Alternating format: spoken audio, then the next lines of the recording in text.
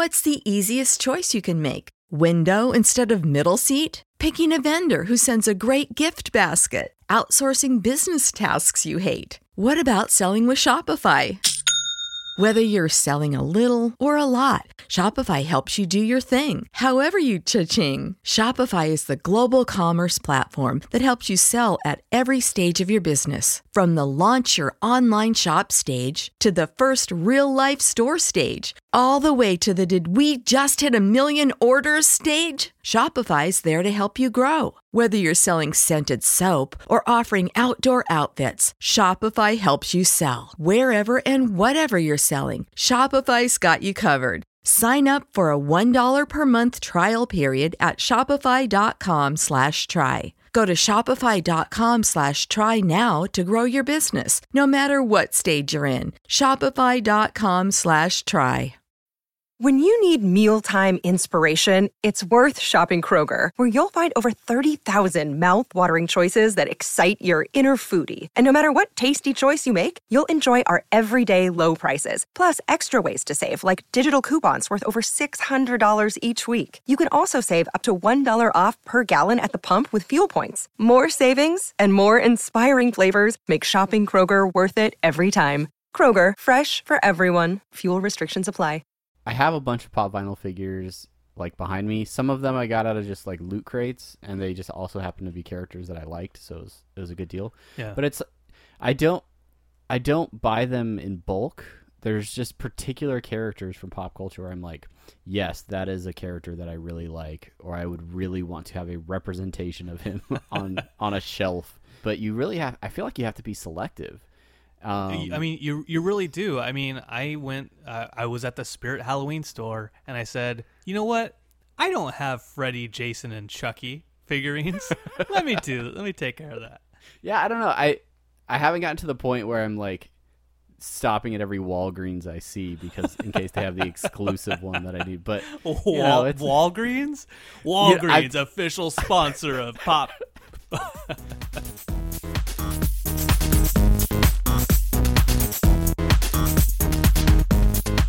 Hello, everybody. This is Travis. This is Brandon. Welcome to Apathetic Enthusiasm, episode 89. 80. Burr, burr, Nah. burr, burr. Yeah, we're back. We're here for yet another discussion of pop culture and media, and once again, we have an article to discuss that is directly focused on television media. It's right in our wheelhouse. Yeah, What is right. a wheelhouse? Do we have a wheelhouse? You're in a garage. Is that considered a wheelhouse?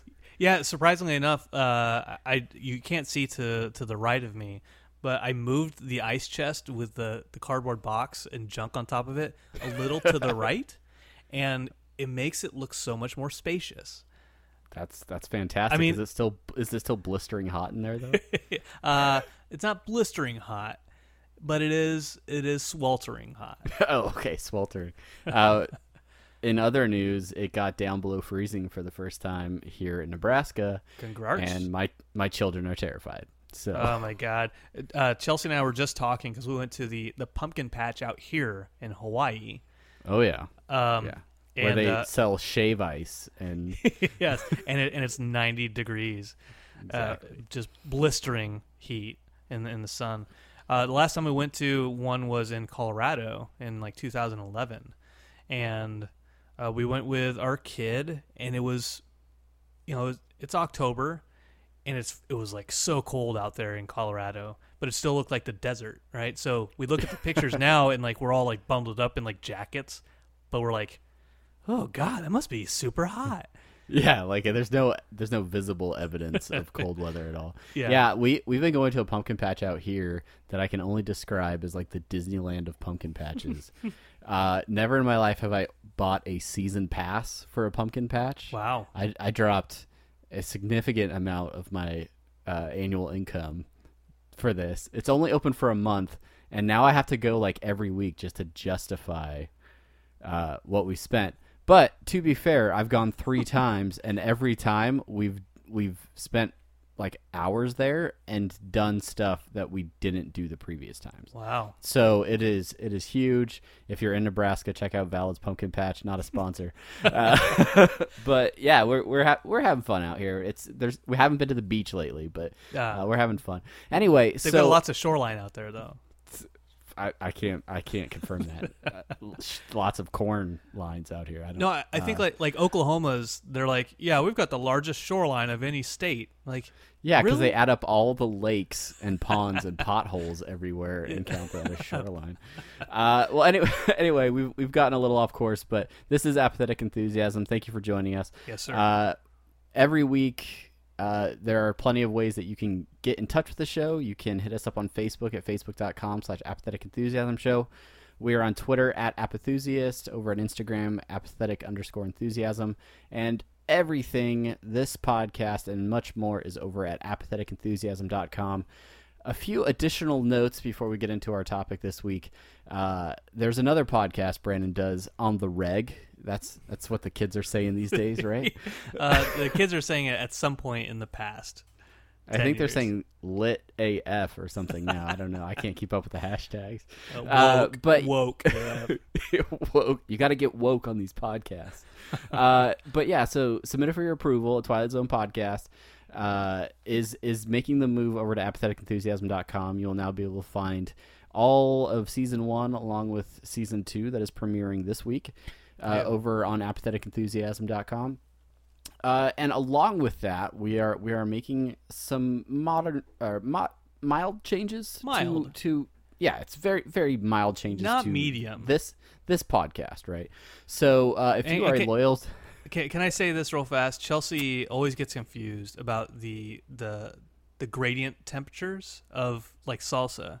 She's like, "Oh, I bought you mild because that's closest to hot, right?" Like, no, medium. No. It goes mild, medium, hot. Medium means middle.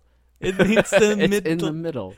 It's the medium. And she's like, oh, yeah, I don't know. I thought maybe that was the hottest one. Like, what? No, now you flipped this. Anyways, whatever. Yeah, so we're just having a hot change to the podcast here. Basically, if you're a loyal subscriber, we appreciate it. You are our favorite people on the planet, and we owe you everything. But you'll also not see any significant change. You should still receive all of our episodes every week, every Tuesday, assuming Brandon does the math right. But we are making some adjustments to the podcast feed, and what that does mean is if you head over to iTunes or maybe any other podcatcher that you use to listen to the show may look like a brand new show. You may not be able to get to the older episodes through that feed, and you'll have to go over to our website to access any of the older content. Along with that, I would like to ask a favor to all of our loyal listeners, and that is, if you've already left a 5-star review, thank you. If you haven't done one, this is your time to shine. But when episode 90 like a diamond. When episode 90 comes out, if you could head over to iTunes and leave the show a 5-star review, that'll help kickstart that new release of Apathetic Enthusiasm, the podcast, and kind of help us just kind of get everything moving. So whether you've already done a review or you haven't, episode 90 would be a great time to get out there and get our reviews back up. We appreciate it. Enough housekeeping. Let's get into the actual episode. Let's do it. This was Brandon's week to come up with a topic. What did you find for us, Brandon? All right, so this week, super busy at work. You hit me up and you're like, "Hey, it's Thursday afternoon for you, Thursday evening, and I still have nothing." And I said, "Shut your mouth! Shut your mouth! I've been busy." So I plugged in my phone and I went to bed because it was probably late. And I woke him up with a message, and I said, "Hey, here's an article for you to check out." And what I did was, I was like, "Oh crap! I hadn't actually thought of an article for you." I typed it up, went to all my normal websites, and I found this one, which I thought was really interesting, and is kind of apropos to what we've talked to just conversation-wise between you and me on Messenger. And the article is called "Film Crit Hulk Smash: Luke Cage, Netflix, and the Death of Episodic TV" by Film Crit Hulk. Okay, so before we go any further, I just want to set the scene for you. The link for this article will be in the show description and things like that, and we'll tweet it out throughout the week. But Birth Movies Death has this is a recurring writer for the website. Yes. Film Crit Hulk, who is essentially the Incredible Hulk, writing film reviews or commentary on film and pop culture. Yeah, film critique. And as you would assume the Hulk would talk, he's shouting the entire time, and so the article is in all caps. The which entire is, time. It makes a little...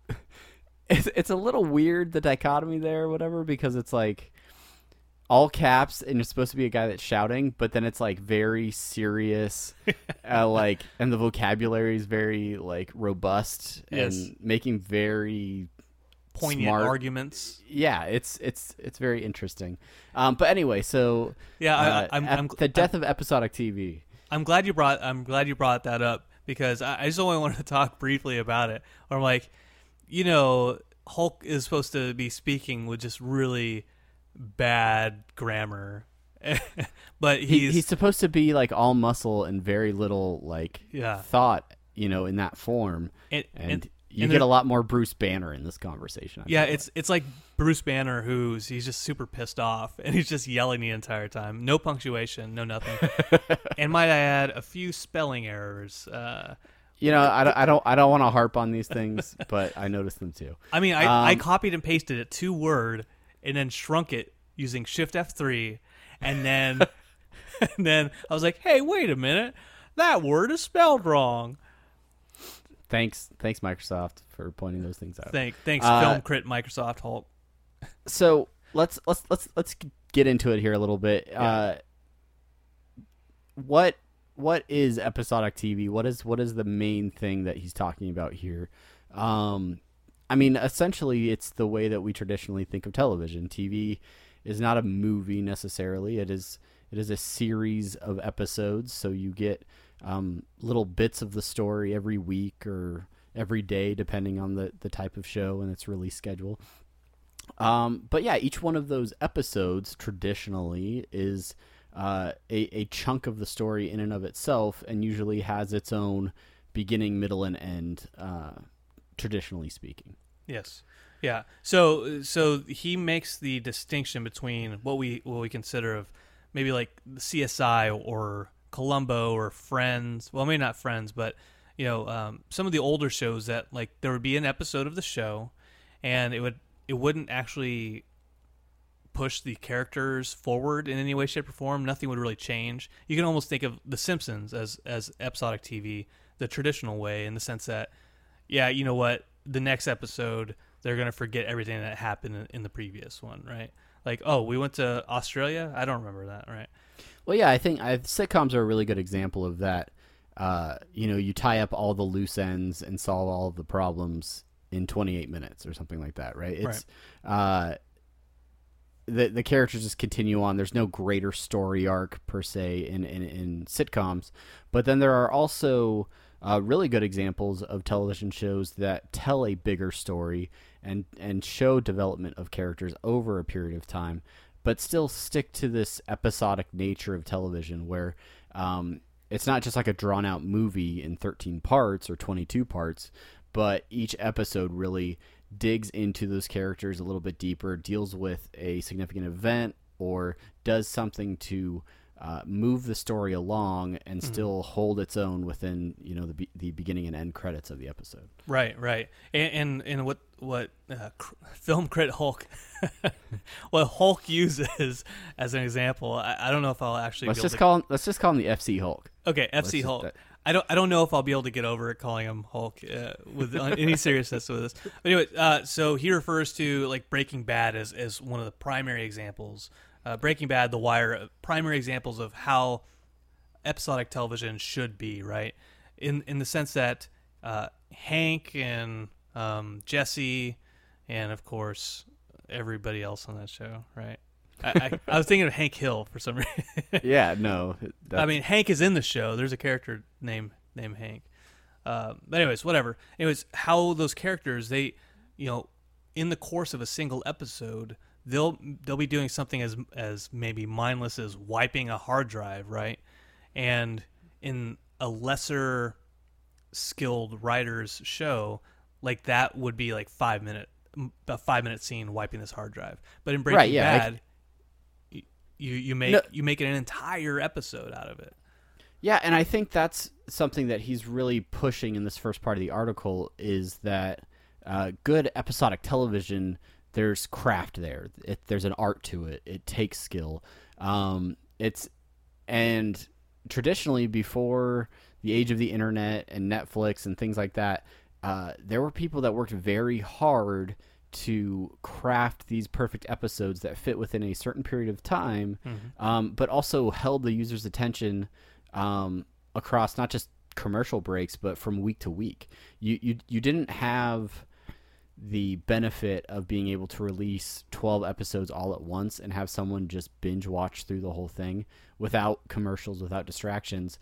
But TV writers really had to deal with that landscape of telling an interesting story in such a way that it kept bringing people back. There are times now where a show can kind of stretch that out because they're not dealing with commercials or even the time between episodes. Yeah. And so they can kind of stew on those things a little bit more. And we'll definitely get into that as we continue the discussion. But if you have a show in the 90s or even the early 2000s that the first 2 episodes aren't very good, yeah, that show will probably not make it to the end of the season or get picked up for a second season. That's right. And now with shows coming out a full season on one day, you don't know how fans will respond until it's all out there. Right? Hey, here's a show. If you like it, we already produced all of it. So have at it. Let us know what you think. Watch it or don't. We'll decide on season 2 based on the number of downloads. Right. And that's really the second part of his article. He breaks it down into 4 parts, and the second part is the Netflix, right? The all at once, so to speak. And he makes a little bit of a comparison between the good and bad Netflix shows, and I say good and bad with quotations, right? Kimmy Schmidt is one of the good ones. BoJack Horseman, Unbreakable, yeah. BoJack Horseman, which is. It's so good, so depressing, and so good. God, it is really good. And then it goes into the Marvel shows, which I think are really his focus for the rest of the article. Yeah, it's interesting because he refers to some of the shows you mentioned as the good examples of Netflix shows, the shows that work. And then he refers to, I'll call them the Defenders Collection, but really the Marvel direct to Netflix series. And he includes Stranger Things as shows that aren't necessarily great, and that really rely on the benefit of having a full season release and people that will set aside a weekend just to binge watch the whole season to really play out the narrative, right? And so... I'll disagree with him just right off the bat about Stranger Things, because I think Stranger Things can be distinguished between the Defenders Collection as far as a series that, I started at the beginning and I watched to the end, and I didn't feel at any point in time like there was wheel spinning. Yeah, I would agree with you. There is the benefit with Stranger Things where almost every episode it closes and I'm like, let's do another one. Let's watch the next episode, because you're hungry for that next bit of the story or that next thing that's coming. And that's sort of how shows like Lost and a lot of the shows back that we used to watch week to week basis, they kept us coming back. You'd get that one little hint at the end, and then you spent the week talking about it. Right. And you get that, I think, with Stranger Things. Not so much with some of the Daredevil and Jessica Jones and most specifically Luke Cage, which just came out this month on Netflix. He's not all in on these shows. Yeah. What is? We've talked about all of them aside from Luke Cage, which I guess this is counting as our Luke Cage discussion. Yeah. We've talked about them all on the podcast in the past. I mean, how, looking back, what is your general consensus of those shows? He brings up certain points in the article that I agree with, and that I think we've discussed on previous episodes about those shows, in the sense that, you know, he says at one point in time, it's not the model, it's the quality of storytelling, right? And so there's this model fallacy that, like, and I think I've said it about Jessica Jones specifically. He says they have to fill 13 episodes. They should have only done 8. Right. I'm pretty sure I said that about Jessica Jones, right? If someone wants to go back and check the episode, you get a prize or something. I don't know. Yeah, and so he's saying, like, no, it's not the fact that there's 13 episodes and there should have only been 8. It's that the writers needed to expand those conflicts in the show to properly fit those 13 episodes, right? Not just like, we're stopping at episode 8. They need to have meaningful characterization and plot and narrative coherency, which comes later in these shows for the full 13. It's interesting. He talks about in the article that these shows, Daredevil, Jessica Jones, I would say goes even further than Daredevil in this, but they really try to shed some of that comic bookiness and really present themselves as an adult dramatic series. Yeah. And in doing that, they lose a little bit of what they might already benefit from in being a show based on a comic book. And it's those, you read a comic book one issue at a time, unless you're a trade paperback collector, but you and a lot of the stories, sure, they may go on for a series of issues, but typically you have those chunks of story where you are dealing with a specific event or a specific crisis over the course of one issue. And you can really drum up the dramatics for that one event in an episode and then move on to the next and the next episode after episode. And then you have that benefit of each episode kind of standing up on their own without the whole thing feeling flat, like you're sitting through, just treading water, so to speak. Yeah, there's this thought that I have, and it's about how, so comic books, right? You have, usually there's an arc. So maybe like issues 1 through 4 is about Old Man Logan coming back into the past and finding his place, right? And then at the end of issue 4, that's the start of a new arc. Sure. Right? Right. Mm-hmm. What I think that the Netflix shows, specifically for the Defenders collection, have done, they almost feel like that's what they're doing without publicizing it that way. I used Daredevil Season 2 as a good example of the first 4 or 5 episodes are about Daredevil versus Punisher. And then the middle sections are like Daredevil and Elektra. And then the last couple are Daredevil, Elektra, and a little bit of Punisher on the side. And what I think that does is kind of it kills momentum, and it doesn't allow us to have a self-contained story within the episodic nature of the season, if that makes sense. And I think if we just want to be honest and get right into some of the Luke Cage discussion here, but you've watched all of one episode of Luke Cage? Yeah, that's yeah. We can talk about why that is later, but yeah, I've gotten through 8 episodes, I believe. I'm typically, the Marvel shows are shows that I will power through. I think it's because I have a lot of television that I'm trying to watch right now, and so we kind of are spread thin. But we had a discussion over Facebook Messenger, our primary form of talking to each other when we're not recording our voices. That's right. And I was like, yeah, watching that Luke Cage. And you're like, yeah, I'm not, haven't really gotten into it. And I was like, it's a slow burn. It's fine. They're ramping things up. And I think I was like on episode 4 or 5. And I'm like, yeah, this episode's pretty good. but I shouldn't have to sit through 3 episodes without much going on to feel like There's progress. there's progress, right? Yeah. I should watch the end of the first episode and be like, okay, this is a show I'm excited about, and I'm eager to continue watching episode after episode. There are definitely times in Luke Cage where I feel like the story is slowly being rolled out, and certain episodes you could almost do without or push together, or kind of compact the series Yeah. to kind of get more bang for your buck.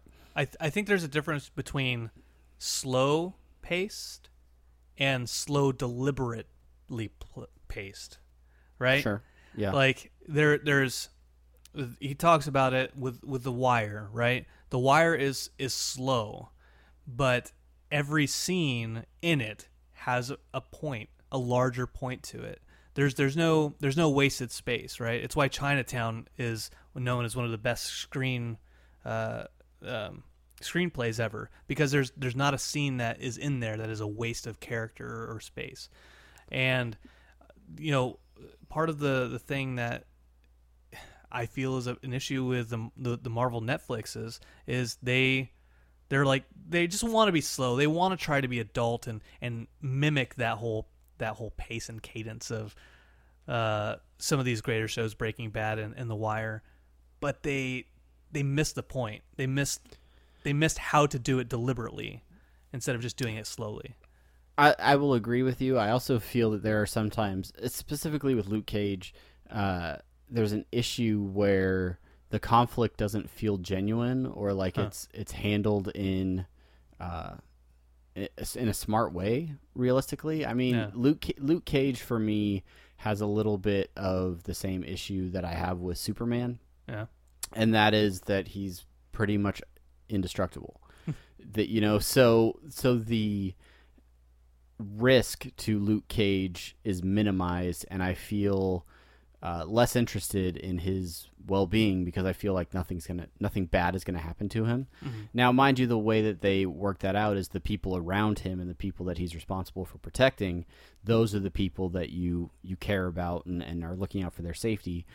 But when you build to him facing head-on with the person that is the villain of the episode, and they just have a short conversation and kind of stare each other down and then walk away, it's this break in the tension that's like, okay, why didn't you just like punch him and end it or something, right? Like, Yeah. he has no problem walking into a building full of people and knocking everybody out. He doesn't kill them, but he knocks all these people out. But then the main baddie of the show, and again, I'm only 8 episodes in, but like, why not, kind of show him what you got, Luke? Like, Yeah. I don't know. It just it feels like it builds to that crescendo, and then they just kind of stop And they reset. Yeah, they make up just a very, very light excuse why they don't reach that confrontation. It was a problem I had with Jessica Jones. There were so many opportunities for Jessica to kill the Purple Man, right? Or or take him out. There's so many opportunities, and there was this false fabricated reason why she never could. And it didn't feel genuine, and that that was part of the wheel spinning and making it to where it was 13 episodes and not 8 like it should have been. Fair enough.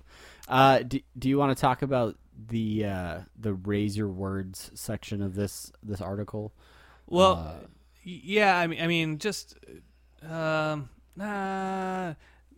very lightly. Hulk gets into this fourth part of his article, and it kind of gets away from I think the central theme of what the article was about, which was the death of episodic television.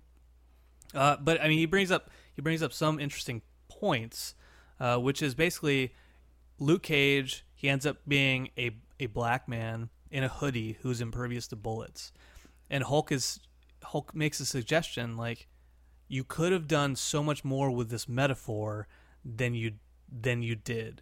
Instead of talking about the police and social injustice and institutional racism and all these functions of Black Lives Matter movement, instead they say, no, we're not going to do any of that. We're just going to have where this one bullet can hurt them. Or these certain types of bullets can hurt them, right? So the raising your words portion is talking about like, hey, you have this opportunity to talk about social issues and really advance the metaphor of this medium. And maybe bring the discussion and the things that people are really concerned about right now to a broader audience that maybe isn't as aware of things. Or I mean, it's hard not to be aware of what's going on, but some people kind of hide in their shell and don't really deal with those things. So which side note, I know there are people out there on Twitter who are calling Luke Cage racist. So, you know, whatever, those anyway. jerks out there. But it's true, and I think, you know, it's not a responsibility or an obligation for people that write television to address all social issues. I feel people are free to say what they want with their art, for better or worse. But if you are going to make a show like this, and they are trying to address some of those concerns within the show, they just may not be doing it in the most effective way. Right. Anyway, and obviously, as two white men, I would say that we don't fully understand the all the aspects of it, right? So sure, absolutely. And so even the Hulk says that, hey, if he's wrong, let him know, because the thing is, like, you know, we want to learn and we want to expand on who we are and how we understand the world. And so if we're off base, then by all means, let us know. Sure thing. Okay, so you got some questions here. I want to kind of get through some of them. Sure. Overall, your thoughts on this article? What did you think? All caps. Caps. That's my response too. Really, really terrific words and really good points. Things that I've thought about but haven't really seen expressed in written form. So it was a good read. But the all caps, man, Hulk, just, you know, lay off that shift key, brother. No, if he typed it all out, like with his finger on the shift key, like that's way more dedication, because this is no. Not I a just short picture article. Hulk with like giant hands, but he's not super computer literate, so he doesn't even realize the caps lock is there. Yeah. He's just got that pinky on the shift key. He's like, ugh, and he's like finger picking each and every key. Yeah, just it going took him after it. Took him like 2 weeks to write the article, but he really wants to get these thoughts out on paper. Hulk needs article by deadline. Hulk has deadline. Must smash it. Anyway. Midnight. So you and I, we talk about loss all the time, right? Absolutely. Do you have any other good examples of good storytelling, good episodic storytelling? You know, I'm gonna cheat because it's a new show and I've only really seen one of the episodes. But I'm really digging Westworld right now. Nice. God, I love you. I know you do. But I have a feeling, and it's not every HBO show is like this, but HBO is consistently producing television at that higher level where they are not afraid to take on bigger stories, bigger and more complex narratives. Yeah.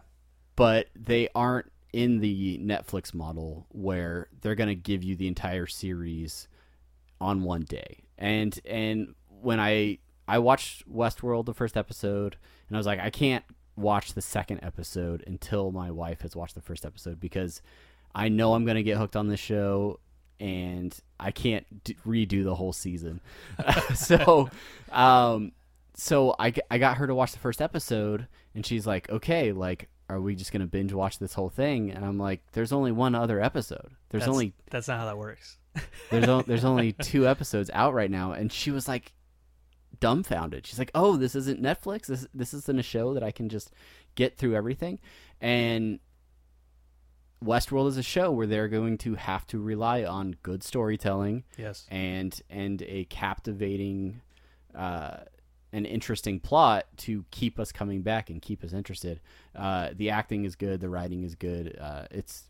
I don't know. I'm in on Westworld. It's solid. You know my feelings on Westworld already. Yeah.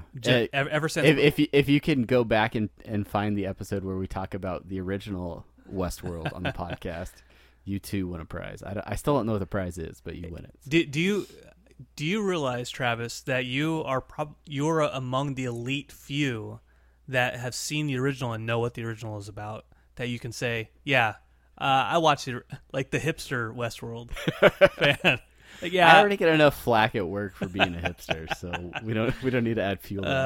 Kevin Reese, he's one of my buddies from Colorado. He calls me a hipster, although he went to a hipster bar all the time. They had the mustaches with like the wax. Like, come on, you're Kevin. wearing a Hall & Oates t-shirt as we record this. Hall & Oates is not hipster; it's old man soul. There's a it's giant old white mustache man soul. on your. There's a giant mustache on your shirt. It's old white man soul, Travis. I'm not gonna say anymore. So yeah, did you have a different show in mind as far as good episodic storytelling? I did, and then you threw me off. I stole it. with call me a hipster. Look, it's a mustache. Doesn't mean he's a hipster. No, so I'll throw out The Exorcist that just came out on Fox. Right. I'm a huge Exorcist fan of the original films. Exorcist 2 sucks. Exorcist 3 is not actually half that bad with George C. Scott. But it kind of surprised me because I didn't know it was a new series on Fox. So I was like, okay, I'll give it a shot, just like I give Minority Report a shot. And the pilot was so good. It was Westworld and The Exorcist I watched in the same night, and I was like, holy crap, 2 great pilots. And then I watched the second episode, just as good. So episodic-wise, The Exorcist is a really, really good show. So I recommend that as far as like the characters learning something different in each episode and growing from them. Very cool. I do have some examples of bad shows. I just dropped a battery. I don't know why specifically. Unrelated. But so we talk about Lost all the time. I bring up Lost again.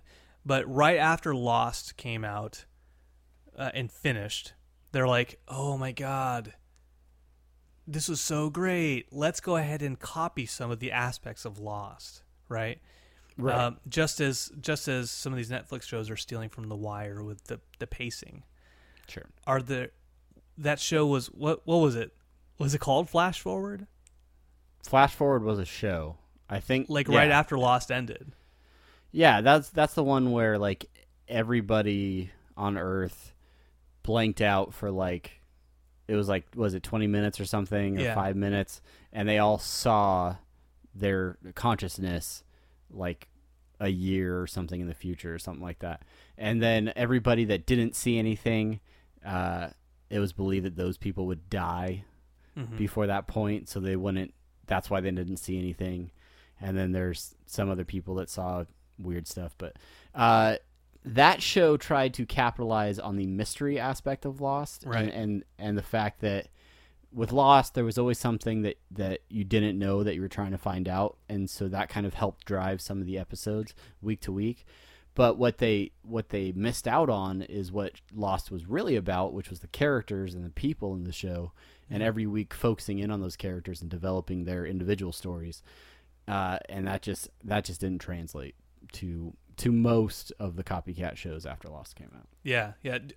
Are there any other aspects of like filmmaking or television where they try to mimic a certain aspect of something popular or learn the wrong lessons? It's funny. One of the bad shows that film critic Hulk points out in his article, he talks about The Walking Dead, which I know is a huge favorite for a lot of people, and I still watch The Walking Dead. Yeah. We ran The Walking Dead Fantasy League for a while. Begrudging sense of obligation. Exactly. But it's not necessarily a great show. And there's a quote, I'm going to paraphrase here, but he basically He says that The Walking Dead is written like classic pornography, Right. in that it's there's a lot of maybe stale dialogue and not much interesting things happening, and then it gets to the exciting stuff where it's zombies and violence, and so you just have these moments of high intensity and then just kind of stagnant dialogue or not really any progression in plot. Yeah. And that's I can't argue with his point. That's sort of a thing. All right, what else you got? It's true. I think The Walking Dead is indicative of all the points that he was trying to make, in the sense that all the middle scenes where they're just talking, and he says, and I agree with, the most interesting thing they end up talking about is trying not to get eaten. Right? How they're going to live in this world and not get eaten. And I've gotten to the point with that show where I feel like, and maybe I'm just cynical or jaded when it comes to The Walking Dead, but anytime I start to really feel for a character, you know they're going to die. I feel like that's just their way of setting up their death. Right. And I want to care about characters not because they're going to die in a shocking way, but because they're actually interesting people that are worth having me care about them. So Nailed it. Right on. Yeah. Perfect. Overall, the article, I like the article. Again, I made it to where it was lowercase, just so I didn't feel like I was getting for yelled. legibility's sake. He brings up super good points. I recommend going out there and reading it if you find the time. And I say find the time because it was really fairly long article. It was lengthy. I had to sit down a couple separate times to get through it. But that's because I have children, and so they have needs. But it was nice. It was nice going back to a film/TV critique type article this week. Actually, we haven't done one, and we haven't had a chance to really talk about like an actual show directly in some time, I think. Yeah. It's good to get back to our roots, Brandon, on this 89th episode. Yeah. Questlove. Yeah. I would love to hear what the audience has to say on this topic. If you get a chance to read the article, I would love to hear your thoughts on some of the shows that you think maybe hit the episodic television arc in a better way. I know something we didn't mention in the show was CW television. They're doing a lot with the way that they're writing a lot of their shows. They don't always have the budget for the production value, but they're really keying in on the writing for a lot of their stories. So different direction there. But yeah, if you have any thoughts on any of the episodes or shows that we talked about in this episode, we'd love to hear your thoughts. Hit us up on all that social media stuff that we talked about at the beginning of the episode.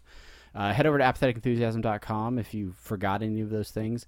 And don't forget, next episode 90. We're so close to 100, Brandon. Oh, so close. I'm so excited. But this is going to be the same format that we've been doing for the last month or so. We're just going to do some behind-the-scenes work on the feed. So if you get a chance, the next episode that comes out, please head over to iTunes, review the show, give us a 5-star rating if you can. Even if you've already done it, go and make sure that your ratings are there and that you're represented. And share the show with somebody that you know. Maybe somebody's looking for new podcasts to listen to, or they're just interested in film and media.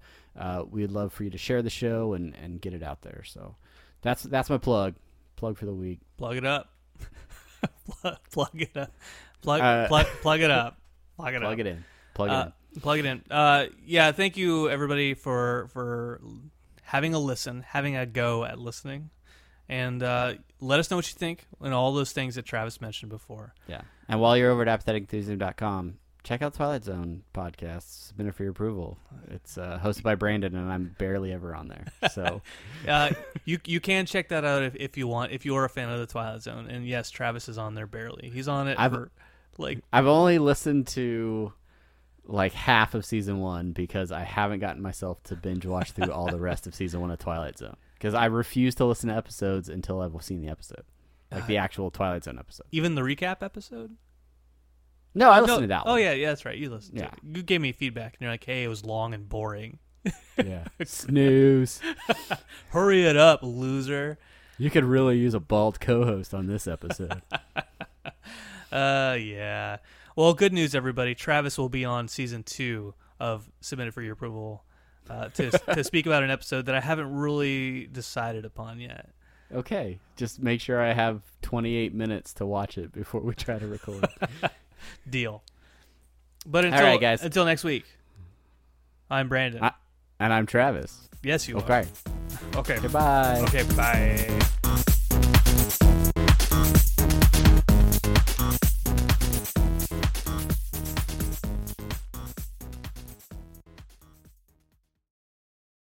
A new year, time for new growth. Grow your education and skills with Herzing University. Our online behavioral health programs fit your schedule and time. From an 8-month diploma program in health and human services to a 36-month bachelor's in psychology. Grow your behavioral health career with us wherever you are in your education. Your future starts now at Herzing University. Visit us online at herzing.edu or text health to 85109. Online at herzing.edu or text health to 85109.